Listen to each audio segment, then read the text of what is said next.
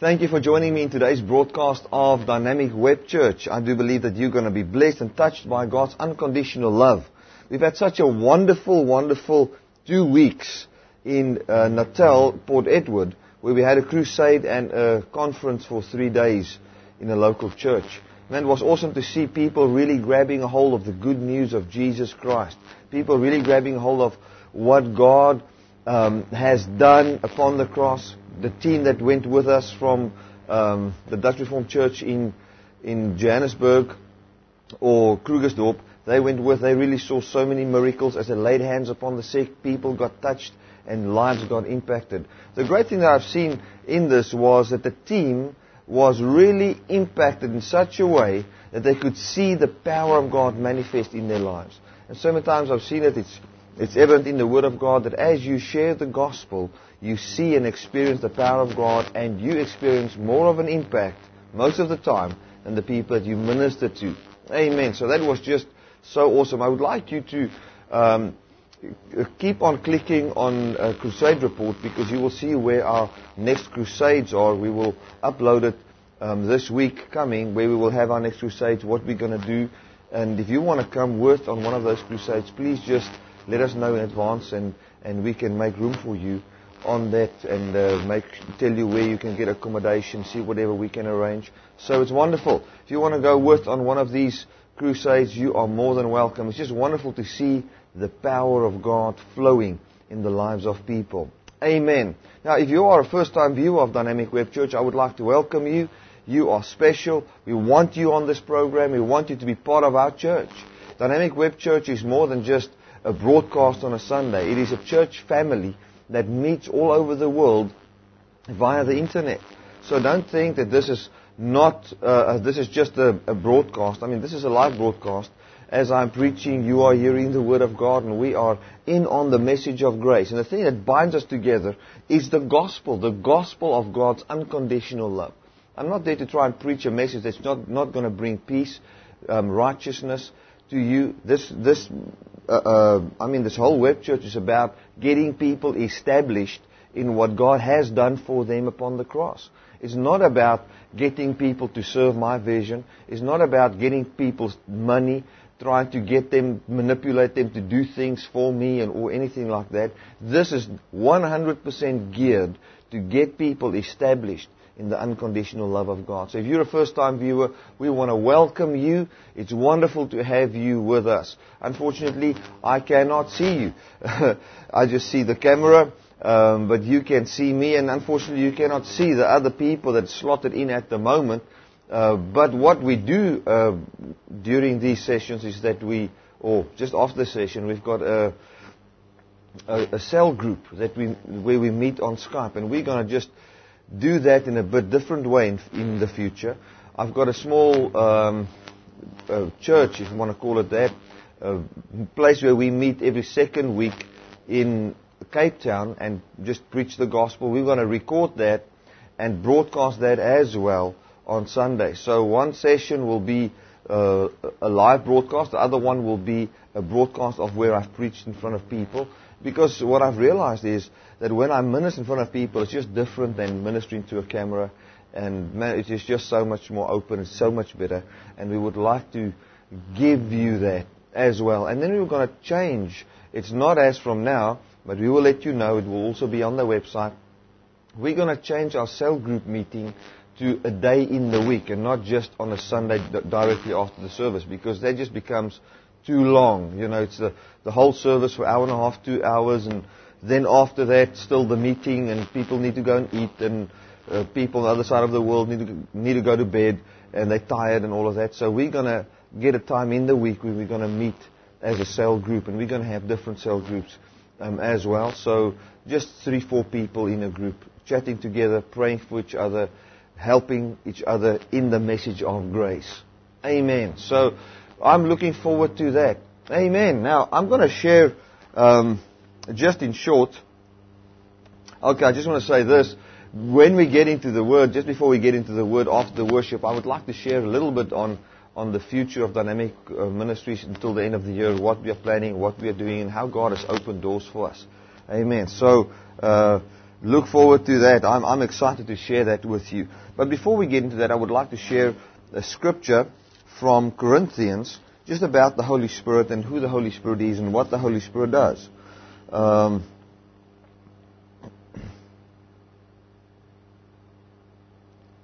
We're going to read from 1 Corinthians 2 and verse 5. That your faith should not stand in the wisdom of men, but in the power of God. Howbeit, we speak wisdom among them that are perfect, yet not the wisdom of this world, nor of the princes of this world that come to nothing. But we speak the wisdom of God in a mystery, even the hidden wisdom which God ordained before the world unto our glory, which none of the princes of this world knew, for had they known it, they would not have crucified the Lord of glory. But as it is written, eye has not seen, nor ear heard, neither have entered into the heart of man the things which God prepared for them that love Him. I want to just read that again. It says, but as it is written, eye has not seen, nor ear heard, neither have entered into the heart of man the things which God has prepared for them that love Him. But God has revealed these things that has never entered into the heart of a man unto us by His Spirit. For the Spirit searches all things, yes, the deep things of God. For what man knows the things of a man, save the spirit of a man, which is in him? Even so the things of God knoweth no man, but the Spirit of God. Now we have received not the spirit of this world, but the Spirit which is of God, that we might know the things that are freely given unto us. Hallelujah. So, what does Paul say? He says that he does not speak the wisdom of this world, but he speaks the wisdom that comes from God by the Holy Spirit. And what is this wisdom? This wisdom is, the way it works is God gave His Spirit, His heart, His being, His way of thinking unto man. He gave it to Paul and to us. Okay? To do what? So that when God's Spirit comes into a man, that man out of his spirit, out of the Spirit of God that indwells him, might know the things that are freely given to him by God. Now, he says again, and let me read this again. He says, howbeit we speak wisdom amongst them that are perfect, yet not the wisdom of this world, nor the wisdom of the princes of this world that comes to nothing. But we speak the wisdom that is of God in a mystery, even the hidden wisdom which God ordained before the world unto our glory. So he says this hidden wisdom that was hidden in God, that nobody knew, but then the Holy Spirit came, and that Holy Spirit reveals the hidden wisdom of God. Now, what is the hidden wisdom of God? Now, so many times we say, well, we will never know these things about God and all of that. But that's not what the Scripture says. It says in verse 10, but God has revealed this hidden wisdom unto us by His Spirit. Now, what has He revealed? The end of verse 12. That we might know the things that are freely given to us of God. Now, the things that are freely given unto us of God is called the hidden wisdom of God that is revealed by the Holy Spirit. Amen. So if somebody speaks by the Spirit of God, he speaks the things that are freely given to us by God. That is speaking the message of the Spirit. That is speaking the hidden wisdom of God. That is speaking the truth that was, this wisdom that was kept secret from before the world began and was created unto our glory. So what gives us glory, what glorifies us, and I don't want to say uplift us by worship towards man, but what makes us holy is the hidden wisdom of God, which is what He has freely given unto us by God. And that is what the Holy Spirit has come to reveal unto us. Now, I want to just read a scripture here in John chapter 16. One day we will just talk a bit more in depth on this, but I was just thinking, just an introduction before the worship, so that our hearts can be filled with the praises of God. I want to just share what God has done in Jesus. Right. John chapter 16 and verse 7. Nevertheless, I tell you the truth, it is expedient for you that I go away, for if I go not away, the Comforter will not come unto you. But if I depart, I will send him unto you. And when he is come, he will reprove, or another word for reprove there is convince. He will convince you of sin, of righteousness, and of judgment.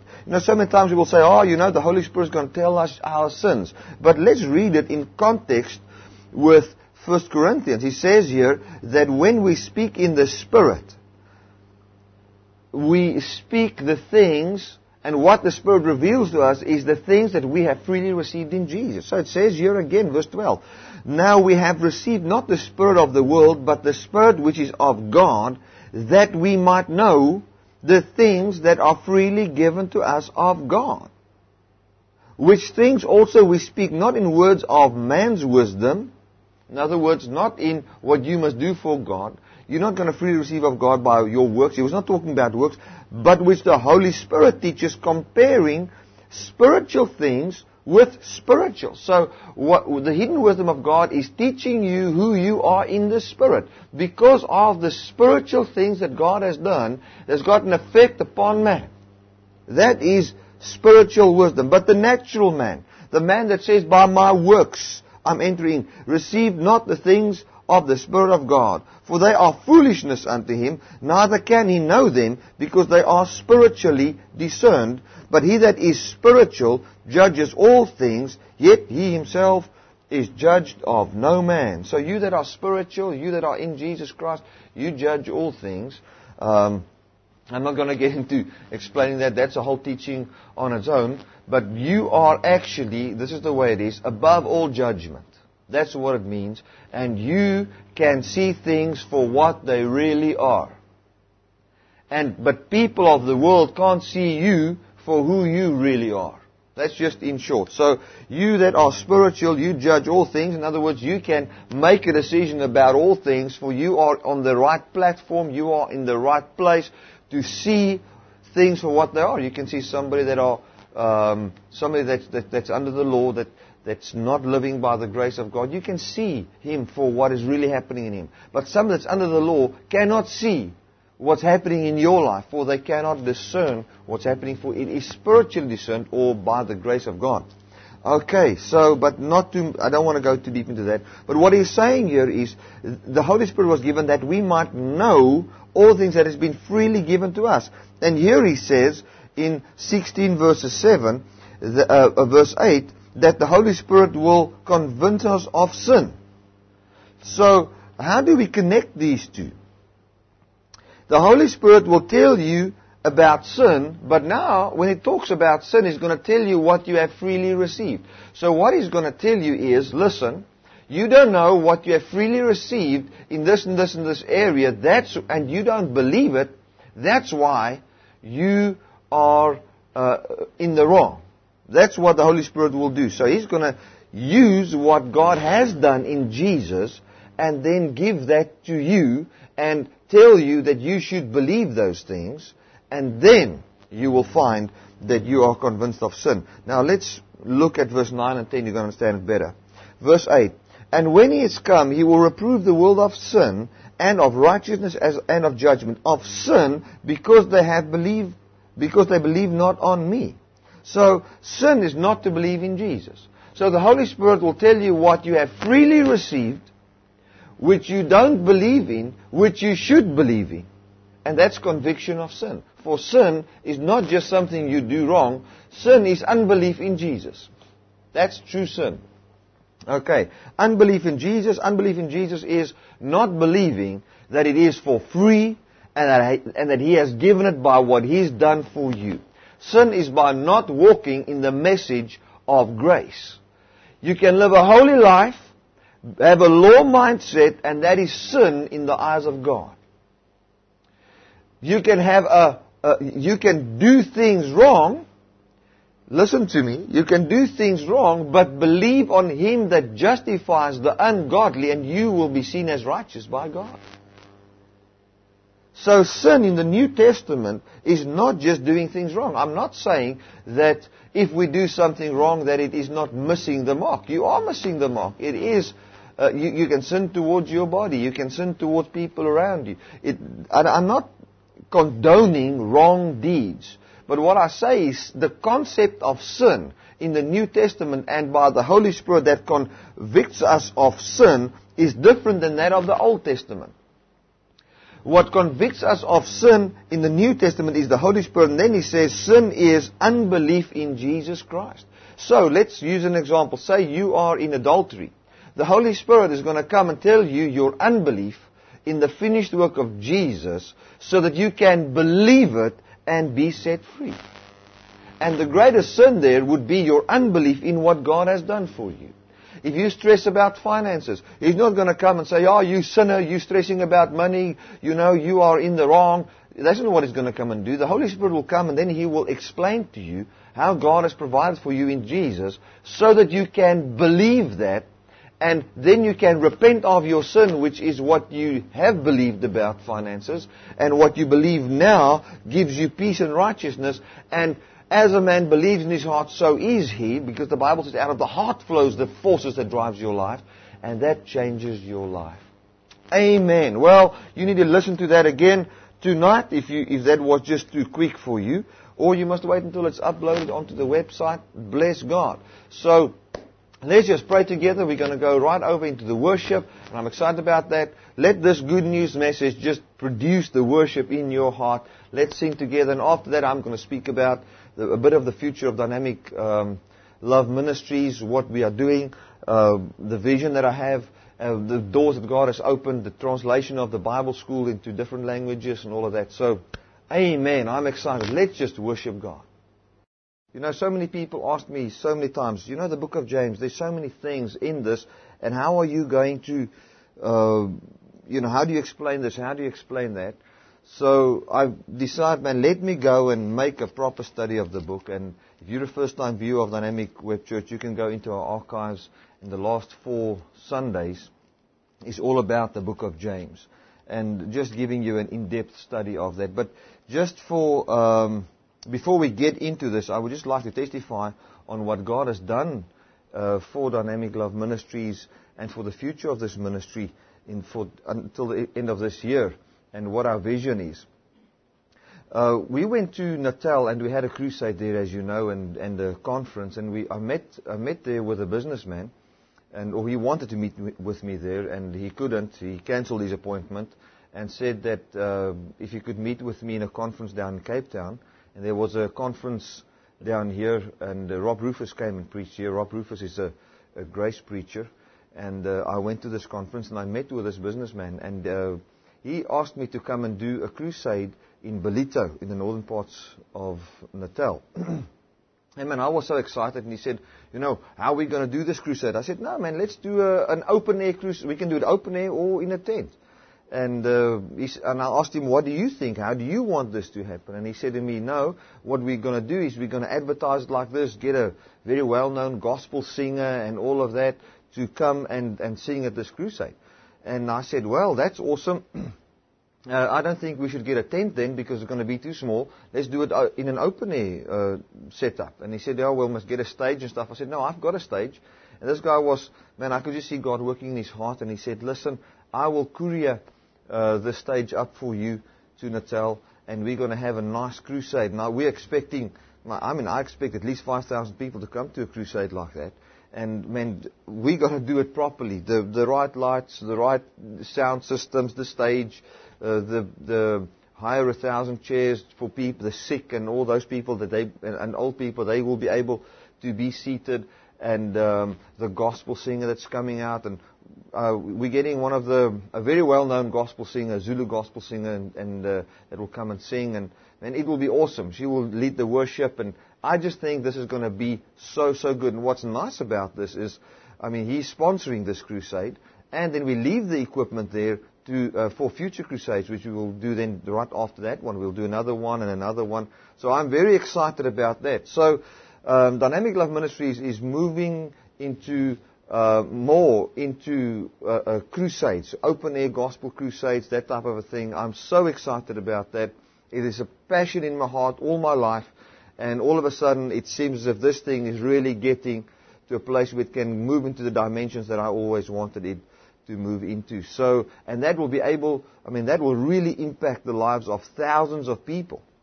And now what's nice is we are translating the 5-minute Bible school into Zulu as well. So that's just awesome. So we're going to get this 5-minute Bible school up in Zulu, and this will be done before September. Man, that's awesome. So we're going to have a nice conference in Ballito itself. Then we're going to go to Shaka's Head area.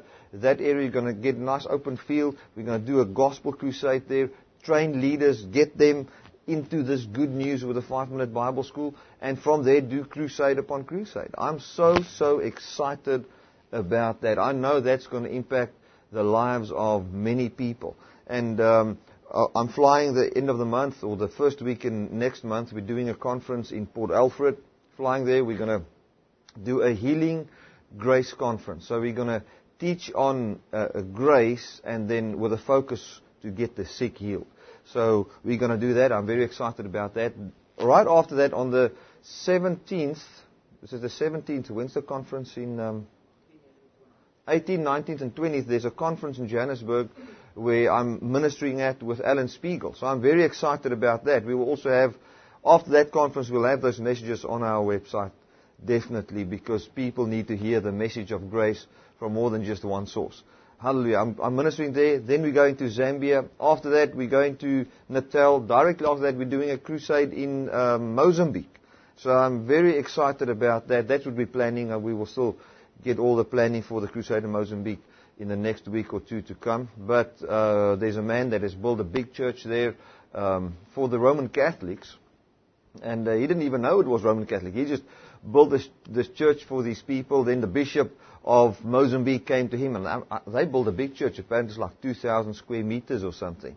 And he said that we can use that building, and they will arrange everything for a crusade. So I'm excited to go up and to do that crusade in Mozambique as well. So things are really opening up towards crusades. And I'm so glad that we've got this website, the way it's running now. We've got the outreaches that's coming. Everything will be loaded up onto the websites. Somebody phoned me and asked me if they can't broadcast my messages on a TV channel, and I must decide which channel I want them to broadcast this on. So I'm thinking of broadcasting on an Afrikaans channel in South Africa. It will not have the impact that English channel has on the whole world, but I think in South Africa it's going to have a bigger impact on the Afrikaans people, of course, than what any English station would have. Although most of the Afrikaans-speaking people, they are bilingual anyway. But when they can hear the gospel in their own language, it is just so awesome. So God is really opening doors. It's just awesome to see what God is doing in Dynamic Love Ministries. And what's nice about this, I didn't try to push through. I didn't walk around the town proclaiming in the name of Jesus, God must now break through and do something. I didn't manipulate anybody for finances. It was just by the finished work of Jesus and God's love for people. That's the way it works. That's the only way it's going to work. It's going to work in no other way. And we're not going to try and manipulate, try and be something we're not, to get this ministry to touch the world with the message of God's unconditional love. No, God wants this message of grace to go out even more than what we wanted to go out. So we are just part of what God's doing. Amen. God's Spirit is upon us. God's message of unconditional love is upon us. God wants people to hear this message of grace. There's no way that anything or anybody can stop this message of going out. And it's wonderful to know that we are part of it. You know, it's wonderful to think, and this might sound arrogant, but it's not out of a heart of arrogance, but I want you to hear what I'm saying. It's nice to know that you're unstoppable because of God and the force of His love that is dwelling inside you. Amen. Nothing can stop this message of going out. Nothing can stop this ministry of reaching the world. It cannot be stopped. It's like I said to somebody yesterday, it's as if the blessings, according to Deuteronomy 28, is chasing us and overtaking us, and we can't get away from it. It's just the way it works. God is just doing it that way. That's the way it is. And that is what happens because of grace, because of the finished work of Jesus Christ. We must realize, and you might say back, but I've tried to be blessed. I can't be blessed.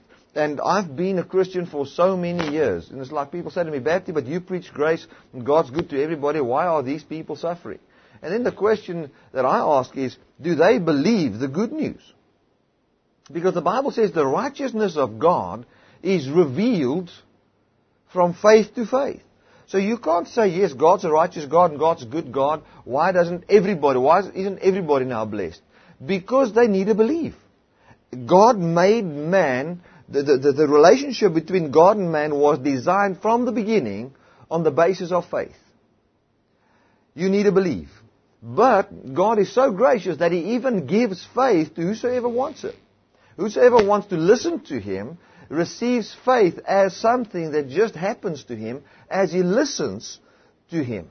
If you just listen to what God tells you about your family life, about who you are in Jesus, like I said before we started to preach now, the whole thing about comparing spiritual with spiritual, who you are in the Spirit. If you start to listen to God, you will find faith come into your heart. So it's not difficult to believe. It's something that God even gives you. It is you being persuaded of the truth so that you can position your mind in a place where you can live in that truth. That is faith. Faith is not this difficult thing to get, and now you must now try to get faith, otherwise God's not going to bless you, and He's now stuck up, He's not going to bless you. No. The faith is being persuaded that He has blessed you when you didn't have any faith. That is what faith is. To be persuaded that God was good to all the world, forgiving the sins of everybody, blessing everybody, free from them even believing it or doing anything about it. He has already done it, but when you believe it, you enter into what Jesus Christ has received on behalf of man when He was raised from the dead. Well, that's a mouthful, but that is the truth. So, when we come into the Word of God, when we come into the message of grace, we realize that as we listen to this, faith comes into our hearts and we start to live a life of victory. You know, there's a place where this message of grace start to manifest in your life. So I want to just encourage you. Don't give up. And not that it's a work that you must now try to work this thing to work in your life. No. There's one work as a Christian. There is a work. The Bible says it is labor to enter into the rest. So make an effort to stay in the message of grace. Make an effort not to listen to what I must do for God, the wisdom of this world, that type of a thing. Make an effort to listen to the message of what God has done for you. That's all. That's the only thing you can do. Keep yourself in a place where you listen and hear grace. Where you can meditate upon grace. You know, it's like with me. I went to this conference and it was blessed. You know, the one man, he preached, the one guy preached grace. The other guy, I think he was more there to sort out some church politics and stuff that was in that denomination, I want to call it. That was why he was there, but he didn't always preach grace. And I believe that I went there basically to meet up with this other businessman and to meet up with Rob Rufus, so that we in future can maybe do conferences together, preach the Word of God together, get him to broadcast on the channel that I want to start, the Grace channel that I want to start in that. But as for me, if I knew that guy would minister the law, I wouldn't have even gone to his session. Because why would I listen to a message that I know is actually confusing me? A message that comes over through people. And I mean, most preachers, they are convincing. They come with a message of the law that's convincing, trying to convince you to get back under the law. Not willingly, but that's what happens. So stay away from a place that will get your mind on what you must do for God under the law, because that does not produce and manifest the righteousness of God. It doesn't do that. So the book of James is a book that's written from a law perspective to law people that lived by the law, that has lived by the law for hundreds of years, that believed in the law of Moses as the only word of God. And then the law of Moses was actually just a shadow of the true Word of God, and they took the shadow as the Word. And now James came, and he had to explain this whole thing and try to get the people from the law into grace by using the law of Moses. And if we don't see the book of James in that perspective, we will not understand the book of James. And whenever we interpret Scripture, we must know this, and I've said it many times, and I will say it basically in every session when I preach. When you interpret Scripture, you must see Jesus in that Scripture. Because Jesus is called the Word of God. In the measure that you see the finished work of Jesus in a Scripture is the measure in which you see the Word of God in that Scripture, or the measure in which you live in the truth concerning that Scripture and understand the truth concerning that Scripture. Now, James chapter 3 speaks, or let me just quickly run from chapter 1. James chapter 1 verse 1 is the most important part of James. It says there, it's written to the 12 tribes which were scattered abroad. So this was not written to the Gentiles, it was written to the Jews.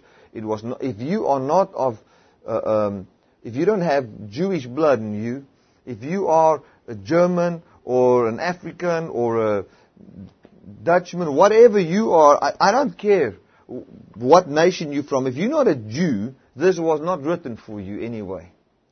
But it can be used to add to our faith and understanding of the gospel. But we must know the aim of James was not to try and teach the Gentiles. And I believe the same with God. He came and He directed this. That chapter 1 verse 1 was inspired by the Holy Spirit. The Holy Spirit told James, write this.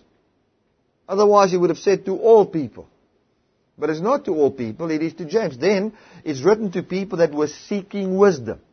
They were seeking, and this was a Jewish thing, they were seeking wisdom in the Scriptures on how to live this holy life, how to have perfection, how to get the Messiah to come, how to be superior, how to have true holiness, being pleasing to God. And they had this wisdom on how to live the successful life. And they were studying the Old Testament Scriptures, having their own philosophies, own ideas on the Scriptures, and they had these sects, of teachers. And people would be baptized under their teaching and be saying, I become a follower of this leader. I'm of Gamaliel, or I am of Paul, or I'm of this one, or I'm of that one. That's the way these Jewish people believed. And then Paul came to them and said to them, listen, man, what you must actually do in chapter 1 is believe the word of grace and be a doer of grace. Because they believed the word of Jesus, but they were doers of Moses. And so many times we read that scripture in James chapter 1 where it says that we must not be hearers of the word but doers, as hearers of commandments and doers of commandments. No. We must be hearers of the word, which is the correct interpretation of Scripture, which is the finished work of Jesus Christ. And then we must be doers of the work of Jesus. In other words, we must be doers of the work of grace. How are you a doer of the work of grace? You're a doer of the word in a very simple way. If maybe you've done something wrong, how am I a doer of the work? By not living in condemnation about that thing, but saying that I'm forgiven. And to say that I'm a new creature and that I'm not under the power of this thing and I'm set free. And that I can live a holy life and have a new life in Jesus Christ. That's how you are a doer of grace. How are you a doer of grace? By not judging others for their works, but simply giving the message of grace. That's a doer of the work of grace. How are you a doer of grace? By not focusing on the law of Moses. By not reading the 10 Commandments every day. That's how I'm a doer of grace. How am I a doer of grace? By not seeking 10 ways to get a revival. That is a work, because if you are seeking 10 ways on how to get a revival to come into the world, you are saying, what can I do to get the Christ down? You can't get yourself up into the heavens to get the Christ down, according to Romans chapter 6. Romans chapter 8. Don't say that in your heart. Who shall ascend into heaven to bring the anointing down? Or the anointed one? Who will go into the depths of the earth? In other words, humble yourself, humiliate yourself. Go to nothing to bring the anointing and the anointed one into this world. No, say this. I've already received it. That is the word of grace. That is what James tries to say. Then he came into chapter 2 and he explained the whole thing further, saying to the people that they shouldn't break the law of grace and the law of, because they said you can break the law of love. In the same way, we're under a law of grace, saying, listen, we must stay in the grace of God. And by going under the law of Moses, you are breaking the law of grace. Stay in the law of grace. Don't break the law of grace. Don't disannul what Jesus Christ has done by going back to the law. Then comes chapter 3, and he says to the people, and I read verse 1, it says, My brethren, be not masters, be not many teachers of the law, knowing that you shall receive a greater condemnation. For in many things we all offend. If any man offend not in word, the same is a perfect man and able to bridle the whole body. So what he's saying here in chapter 3, and we must realize, and just a little bit of history there, that these Jewish guys, they loved to go, and a great thing in their lives was to be a teacher of the law. So they basically got saved. Then they said, well, now I'm in the things of God. Jesus saved me. I received Jesus as my Savior. So now I'm going to study the Scriptures. And then they became teachers of the law. And let's just read in Timothy, 1 Timothy 1, and from verse 5 it says, Now the end of the commandment is love out of a pure heart and of a good conscience and of faith unfeigned. From which some, having swerved and have turned aside to vain jangling or vain teaching, desiring to be teachers of the law, understanding neither what they say nor what they affirm. So what they said is that people get saved and then they turn away from the message of grace, desiring to be teachers of the law, not knowing what they say or affirm. For when you're under the law, you don't know what you are saying. What you're actually saying is that Jesus Christ is not enough. And what you're affirming is death and not life. You're actually against the message of the cross of Jesus Christ. And that's the context of chapter 3, speaking to people that are doing that. Then he said to them, you, and this is where we're going to pick it up, in verse 9 it says, with your mouth you bless God the Father, saying, Oh Father, you're a wonderful Father. And therewith you curse man, saying, You know, you're a sinner, you've done this wrong, you're going to hell, you're worthless. It says, this ought not to be so. Because these people are made in the image of God. Out of the same mouth proceeds blessings and cursings. My brethren, these things ought not to be so. You're not supposed to bless God and curse man. Say, God is holy and God is good and man is just useless and nothing. No, that's not the way it's supposed to be. You cannot have a word of blessing towards God and a word of cursing towards man, because that is the law. The word of grace is God is good and He has blessed man with everything. That is speaking out of one mouth. God is good and man is good because God made him good. But the word of God is good and this man is cursed because you've done this wrong and you've done that wrong and you're under this curse and that curse. You can't live like that. And the message of the curse comes by the law. For the Bible says in Galatians 3, cursed is everyone that's under the law. Okay, then it says, can a fig tree, my brethren, bear olive berries? It cannot be like that. And he says, listen, you're supposed to preach grace and believe grace and preach grace and live by the grace of God, not the law of Moses. Then he comes and he says, this is just background, we're going to pick it up in chapter 4 now. Then he comes and he says, the wisdom that you as law teachers have does not come from above, but is earthly, sensual, and devilish. For it brings strife and fighting and confusion amongst the people. But the wisdom that is from above, that I've just touched on before the worship, which is what Jesus Christ has done for us, is peaceable, gentle, and easy to entreat, full of mercy and good fruits, without partiality, without hypocrisy.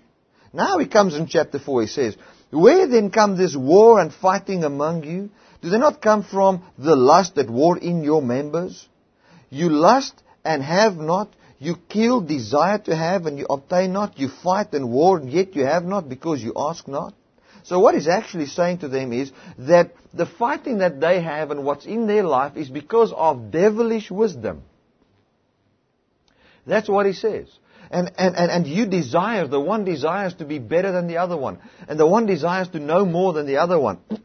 And the one desires to have a higher seat than the other one. So I know more of this. I've got better wisdom on how to get, and I put it in normal words today, in situations, how to get a revival. I've got better wisdom on how to get sin out of a life of a person. He must fast, and he must pray, and he must do this, and he must do that, and 20 things on how to be free from the problem in your life.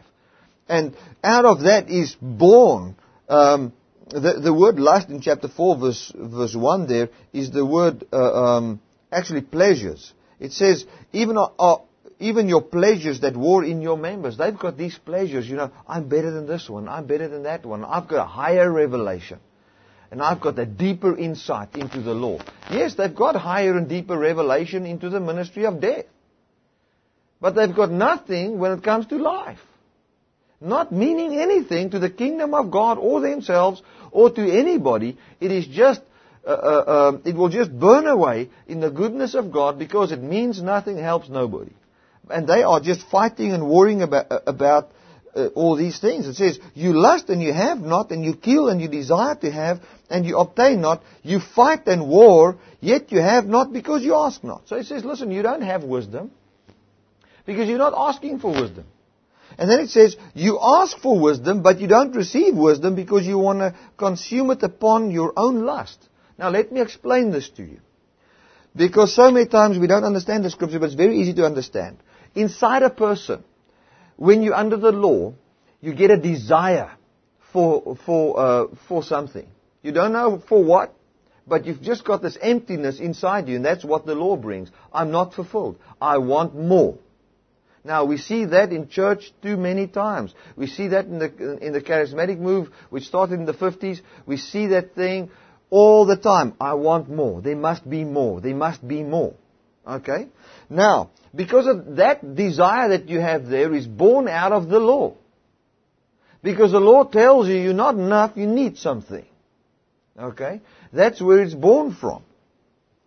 Now, out of that thing, Satan comes, and the moment you're under the law, you feel that. Then he gives you the 10 things that you must do in order to fulfill the law you are under. And now these people, they ask that they might have power to fulfill the law, to fulfill the lust or the desire that they have. And that's why they don't receive. And a good example is in Matthew chapter 4, where Jesus was tempted by Satan to say, listen, take this stone and make it a bread. Now, if Jesus would have asked the Father to help him to make the stone a bread, he would have not received, because he would have been asking to spend it upon his lust to prove that he's a son of God by his works. Okay? That's the way it works. And that's why many times people don't receive when it comes to healing. Because they think that the work of God is going to be established in this world when we've got documented cases of healing. If I've got a doctor's letter that says this person has been healed from cancer, that means that he's been really healed from cancer. Now, that's a lie. It's not the truth. You don't need a letter from a doctor to say the man's healed for him to be healed. Now, the doctor will confirm what God has done. It's not that the miracles of God cannot be documented. But please, don't go and say, well, Father, thank you that you will heal my blind eyes, because that's going to be a testimony to the whole world. And that's why you want to testify. You want the Word of God to go out. Know this, that what Jesus has done is enough for the Word to go out without any miracle ever happening to any person. By just the preaching of the gospel. There was a man hanging on the cross next to Jesus Christ. He was saved. Hallelujah. Without seeing miracles. No miracle happened in his life. He was hanging next to Jesus. Jesus said to him, today you'll be with me in paradise. And he was with Jesus in the bosom of Abraham. Hallelujah. Isn't that awesome?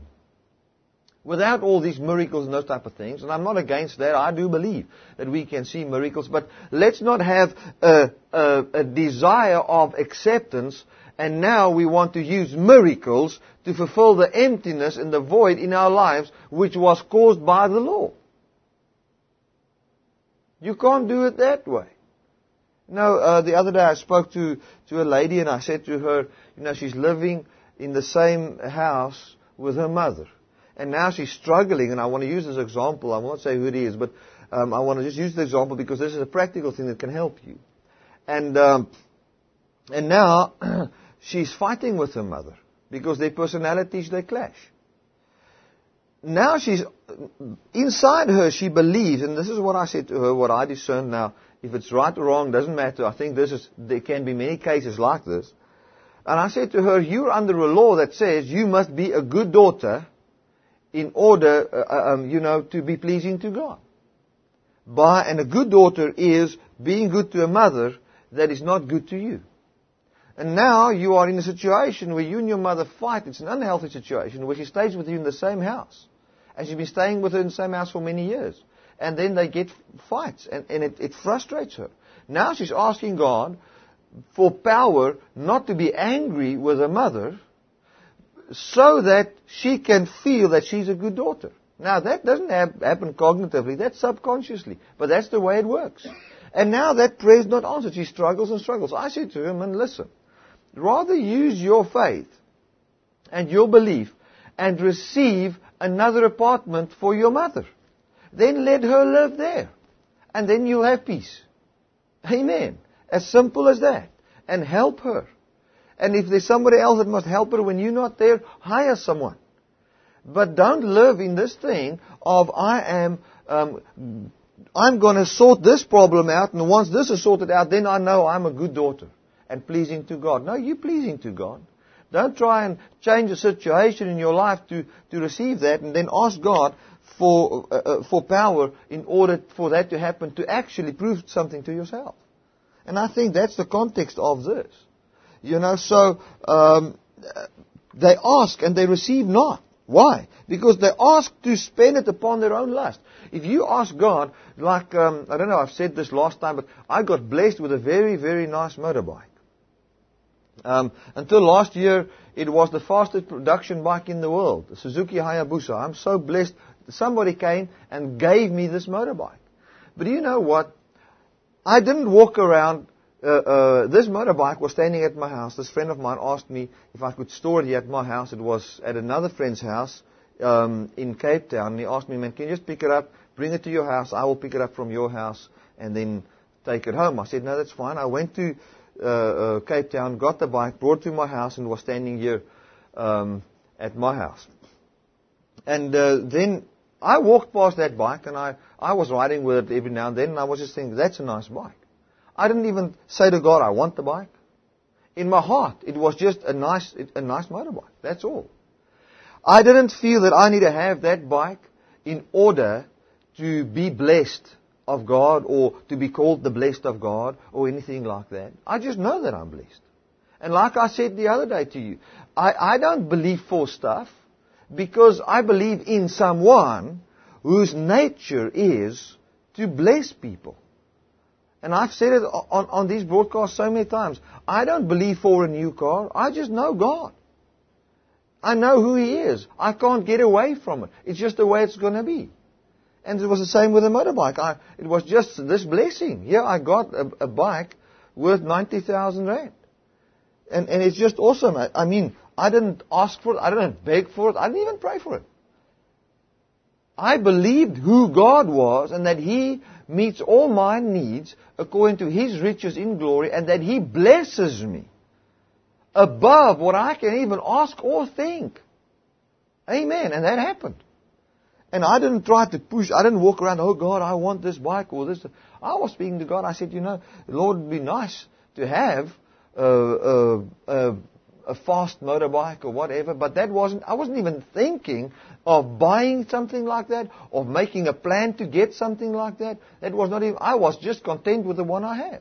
But that was just how God does it. But if I would go around and say, well, I need to have this specific motorbike, and I believe God for this motorbike but in my subconscious mind, I know I'm only blessed if I get this thing. then I call myself blessed. I don't say that I will not get it, but that blessing will be out of human effort. Will not be out of God.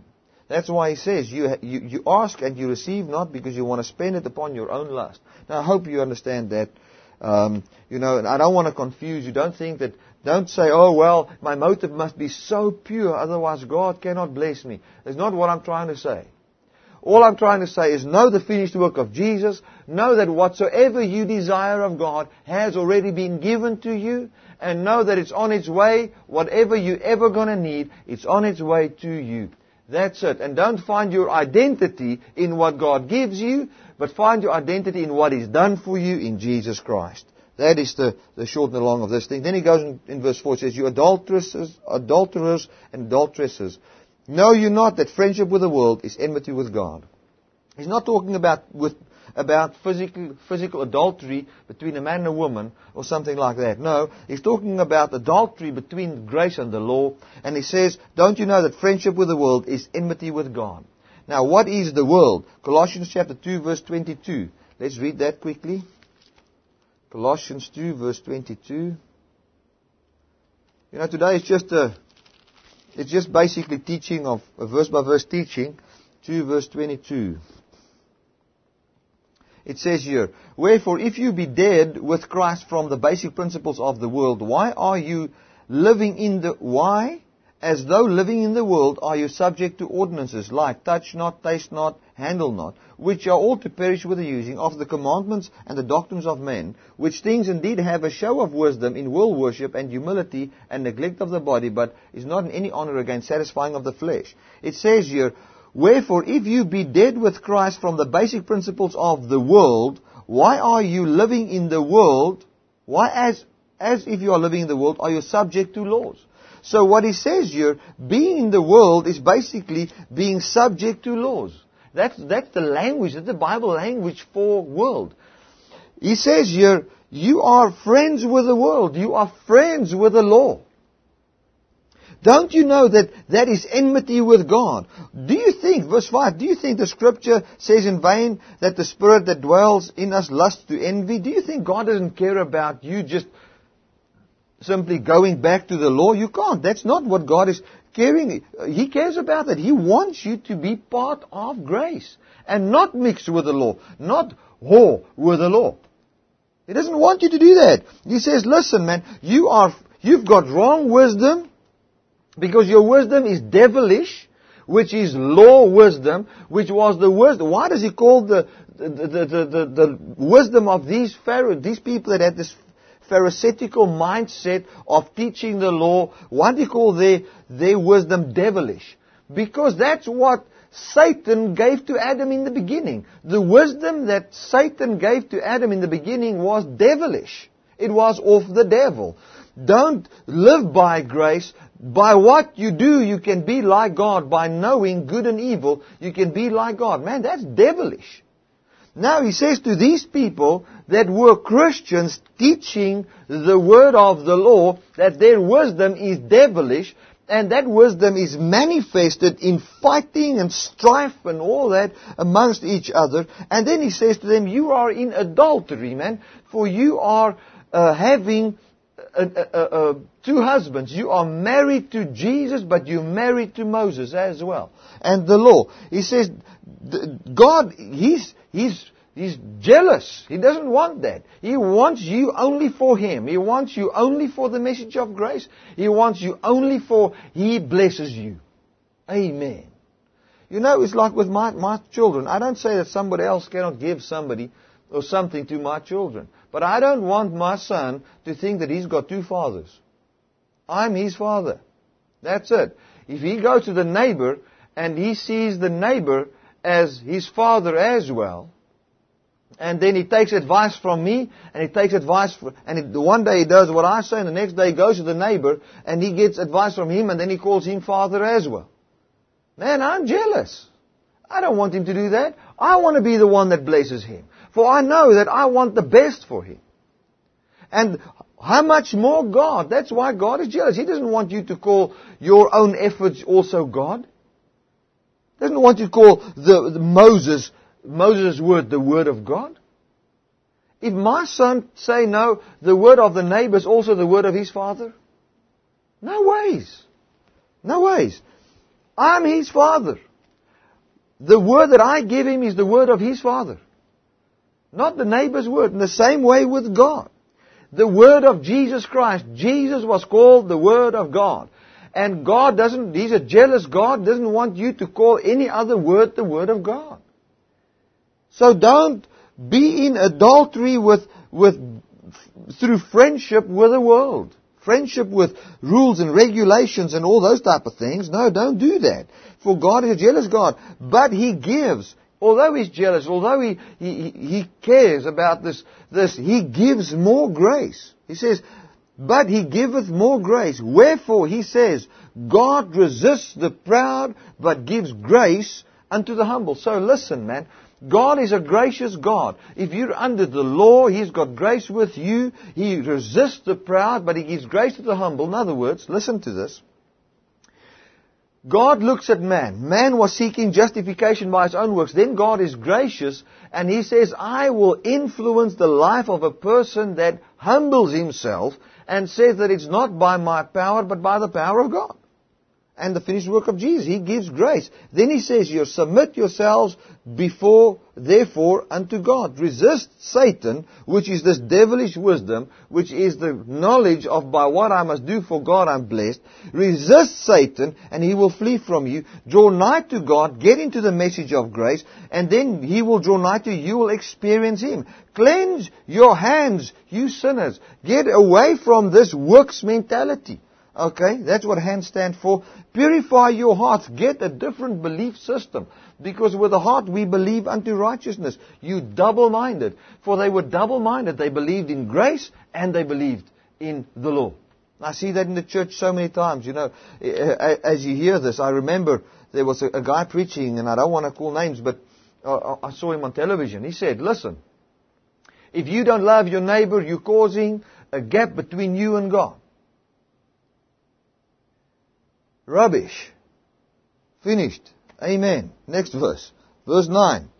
It says here, to the people that were under the law, and that they saw they were blessed by the law, they were so happy by the law, and all of that. Verse 9, it says, be afflicted and mourn and weep. In other words, He says to them, listen, see this thing that you believe as a law as affliction, man. There are many people today afflicted by the law, afflicted by a death mentality. See yourself as afflicted. Let your laughter, that joy of getting this new revelation on how to get a new revival, let that be turned into mourning. When you get a revelation like that, cry. That's what He says. For that's killing you. And let your joy turn to heaviness. Their joy was the law. Let that be turned to heaviness. In other words, and people might say, Bertie, but why are you, why don't you just accept when people also preach a little bit of law mixed in, they don't know everything? It's because of this. I call the law affliction. So when somebody ministers the law and I sit under it, I might look afflicted. And I might start to cry and be upset. And I will not laugh, I will mourn. And I will have a very heaviness upon my heart. Man, het sal lyk of ek die hond se kos geëet het. I will not look good when I'm under the law. For the scripture says clearly, look, be afflicted when it comes to the law. Let your laughter be turned into mourning and your joy into heaviness. I am not happy when I hear the law. For I have turned that into heaviness. For I have humbled myself under the mighty hand of God and agreed with the message of grace. Hallelujah. Humble yourselves in the sight of the Lord, and He shall lift you up. Speak not evil one of another, brethren. He that speaks evil of his brother and judges his brother. This is, the context here is not, the context of speaking evil here comes from the beginning of chapter 4, is got its foundation in chapter 3, and it was mentioned at the end of chapter 1. So it's talking about people fighting with each other because of doctrine, speaking bad. That guy's preaching that wrong. That one is doing that wrong. And the context is not from grace towards the law. Because from the perspective of grace towards the law, he's already correcting and rebuking them in the whole book. So the grace preacher, and that's what I said in the beginning, he judges all things. But he himself is judge of no one. So the guy that's in grace, the person that understands the finished work of Jesus, like James here, has got authority to go and help somebody that's under the law. But the law guy can never judge the grace guy, for he doesn't know what he knows. And he doesn't believe what he believes and doesn't see what he is seeing. And I'm not elevating myself, I'm just saying what the Word of God says. Amen. So that you can go and help somebody that is under the law, under a works mentality, and give him the message of God's unconditional love. And I want to remove the condemnation that's in this scripture, because there might be a time when somebody just comes to your house and overstays his welcome, for instance. And now you get upset and you say, you know, Sister Mary did this and Brother Louis did that, and I'm upset about this. Now you feel that you've spoken evil of that person, and now you've spoken evil of the law, and now you're judged of the law, and you're actually in the end being judged by God. Now that is not what that scripture is saying. That scripture is saying to the people that are under the law, listen, you are under the law. You're not supposed to speak bad about each other. You know, rebuking them with their law mindset, that they can feel guilty, that they can need a Savior. Now, this was written to the Jews, my friend. This was not, I mean, if you wrote this to, now almost I said a Pharisee, to the Gentiles, they wouldn't even have listened to you. They would say, what a waste of time. There is one lawgiver who is able to save and to destroy. Who art you? That judge one another. So, what he's actually saying is, you're not supposed to judge one another. The judgment comes from God, and the way God judges is by grace. Amen. So why are you now judging one another? You are under the law, judging each other, breaking your own law. Let God be the judge, and He judges with a righteous judgment, which is on the foundation of grace. Go you now, you that say, today or tomorrow, we will go into such and such a city, and continue there a year, and buy and sell and gain. Whereas it says, don't you know, whereas you know not what shall be on the morrow. For what is your life? It is even a vapor that appears for a little time and then vanishes away. For that you ought to say, if the Lord will, we shall live and do this or that. But now you rejoice in your boasting. All such rejoicing is evil. Now listen to this. So many times we said, you know, out of this scripture we shouldn't say, you know, tomorrow we're going to do this. As die Here se wil is, you know, then we'll breathe tomorrow. And we've made that a law because we are scared to say that I'm going to do this tomorrow, because if I don't say, if God's will, then God's not going to allow me to be blessed. But that's not what that scripture is saying. The context here is these people that say out of their own effort, they're going to work up their own salvation and their own blessing, and now is rebuking them away from the law into grace, saying to them, you should not say by my own power, I'm going to do this. You should actually say by the will of God, I'm going to do this. So, if it is the will of God, or let's just read this. For you ought to say, if the Lord will, we shall live and do this or that. He's actually saying by your own power, you cannot say, I'm going to do this. But by the will of God, you can definitely get things right. So he's trying to tell them it's not by your power, but it's by what God has done for you in Jesus. Amen. Hallelujah. Now it seems to me we're not really going to finish up with 5. Definitely not. Let's just get into verse 17. Therefore, to him that knoweth to do good and does it not, to him it is sin. So what he says to them here, he says to them, listen, I am telling you that you are knowing the good now of the message of grace. I've been teaching you this message of grace. You know now what to do good. You must now leave this law and get into the message of grace. If you don't do that, that's sin. And so many times you use that scripture wrong, saying to people, if you know what is good and you don't do it, it's sin. Making everybody sinners in 1 second. Because there's many good things that you know you must do, like loving somebody, forgiving somebody, and don't get it right. Now you are seen as a sinner because you haven't done that. The context of verse 17 there is not the works of the law. The context of verse 17 is the work of putting aside the law and getting into grace. Now, if you know to do good, What good thing? That is to humble yourself under the mighty hand of God, to cry when you hear the law, to mourn under the law, to say that, to have somewhat a spirit of heaviness, to say, I feel heaviness upon me, I can't carry this thing, I don't want the law, I am under grace. This is the good thing that you must do. Now, if you know that good thing, do it. If you don't do it, it's sin. Amen. Hallelujah. And then chapter 5, let's just get a little bit in chapter 5. Chapter 5, verse 1 to 5, 1 to 6 is basically speaking to rich people that abuse the church. And he rebuked them and actually condemns them very badly. And then from verse 7, it speaks to the church again. And then it says, Be patient therefore, brethren, unto the coming of the Lord. Behold, the husband waits for the precious fruit of the earth, that has, and has long patience for it until he receives the early and the latter rain. And we're going to talk about that next time. Just verse 7 for interest's sake. It doesn't speak about an end time revival. It's not. It just encourages the person to wait until the Lord's coming. That's all. That's not, he says, listen, look at somebody that farms. He waits, man. He waits for the rain. And he waits for the thing to happen. He doesn't try to do anything. He waits for the rain. It receives the first rain, it receives the last rain. There's a harvest, everything is there. They wait. And what he's trying to say here, he talks about patience. He says to them, listen, just be patient, the Lord's coming. And now we've taken that scripture and say, well, there's a first rain, which was the outpouring of the Holy Spirit in Acts chapter 2, and now there's going to be another outpouring, and because of that supernatural outpouring, we must wait for that, and then try to hurry that up by fasting and praying and pushing through and proclaiming scripture and praying through the night. Then there's going to be another outpouring of the Holy Spirit. Man, if God gave the outpouring of the Holy Spirit the first time because of grace, why will it change now? He's not going to change.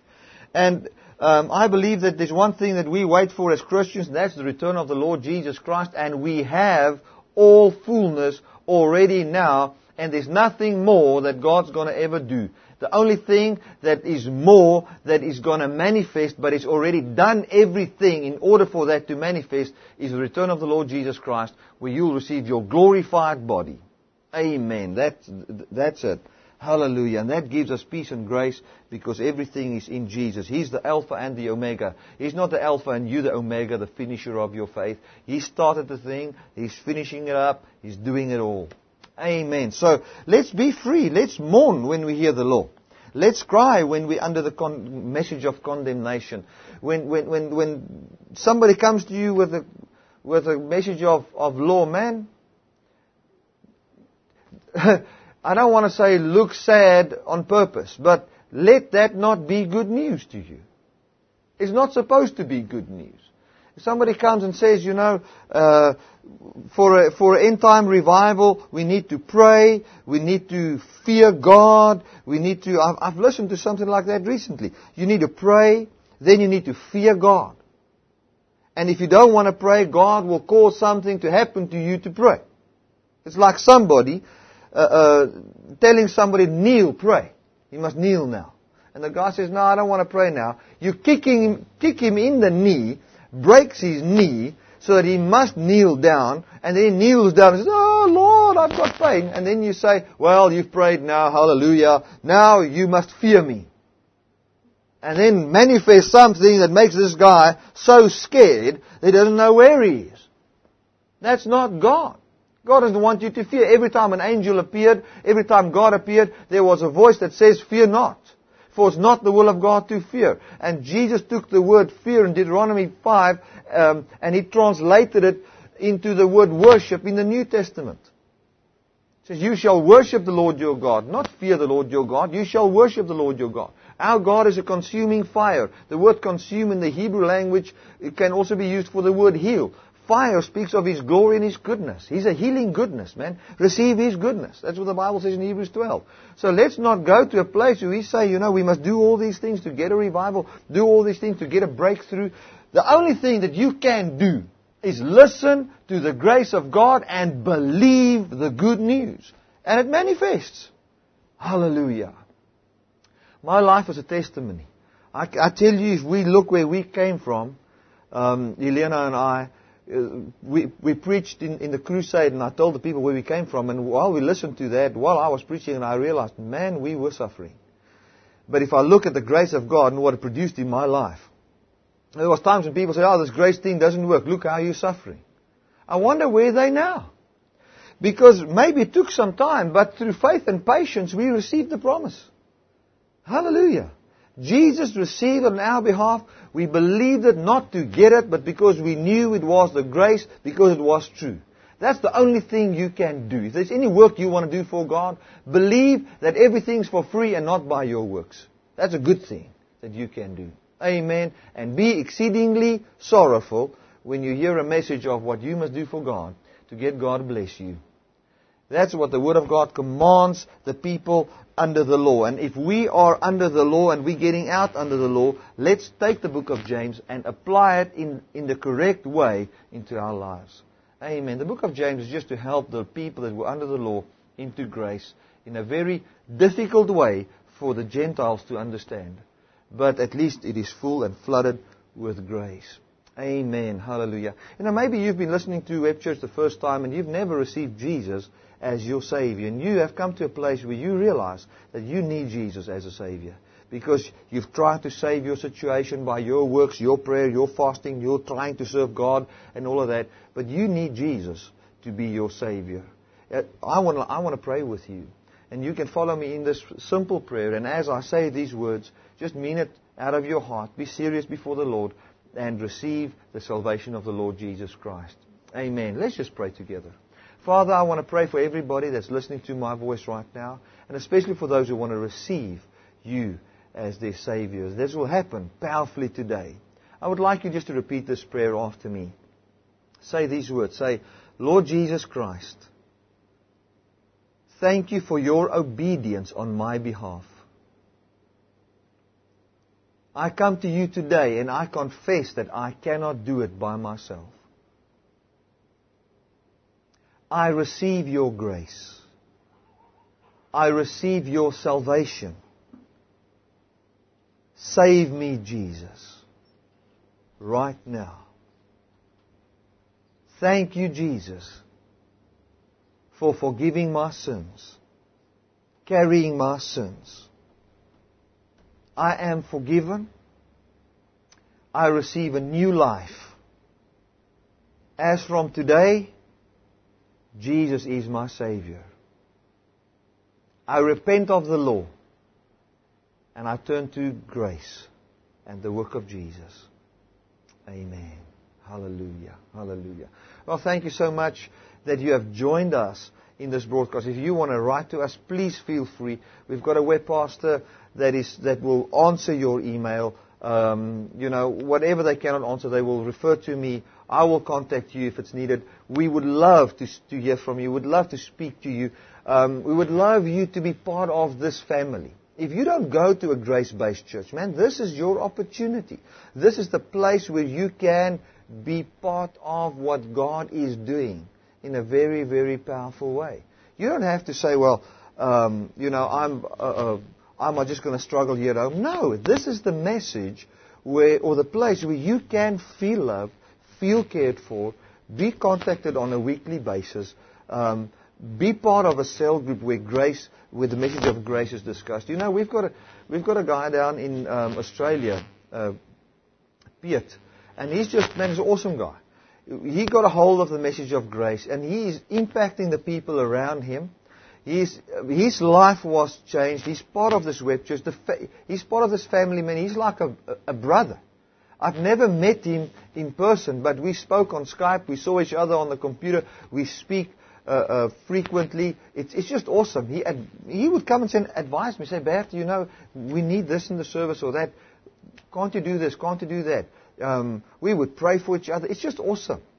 So he was the one that asked me, Bertie, don't you want to do a series on the book of James?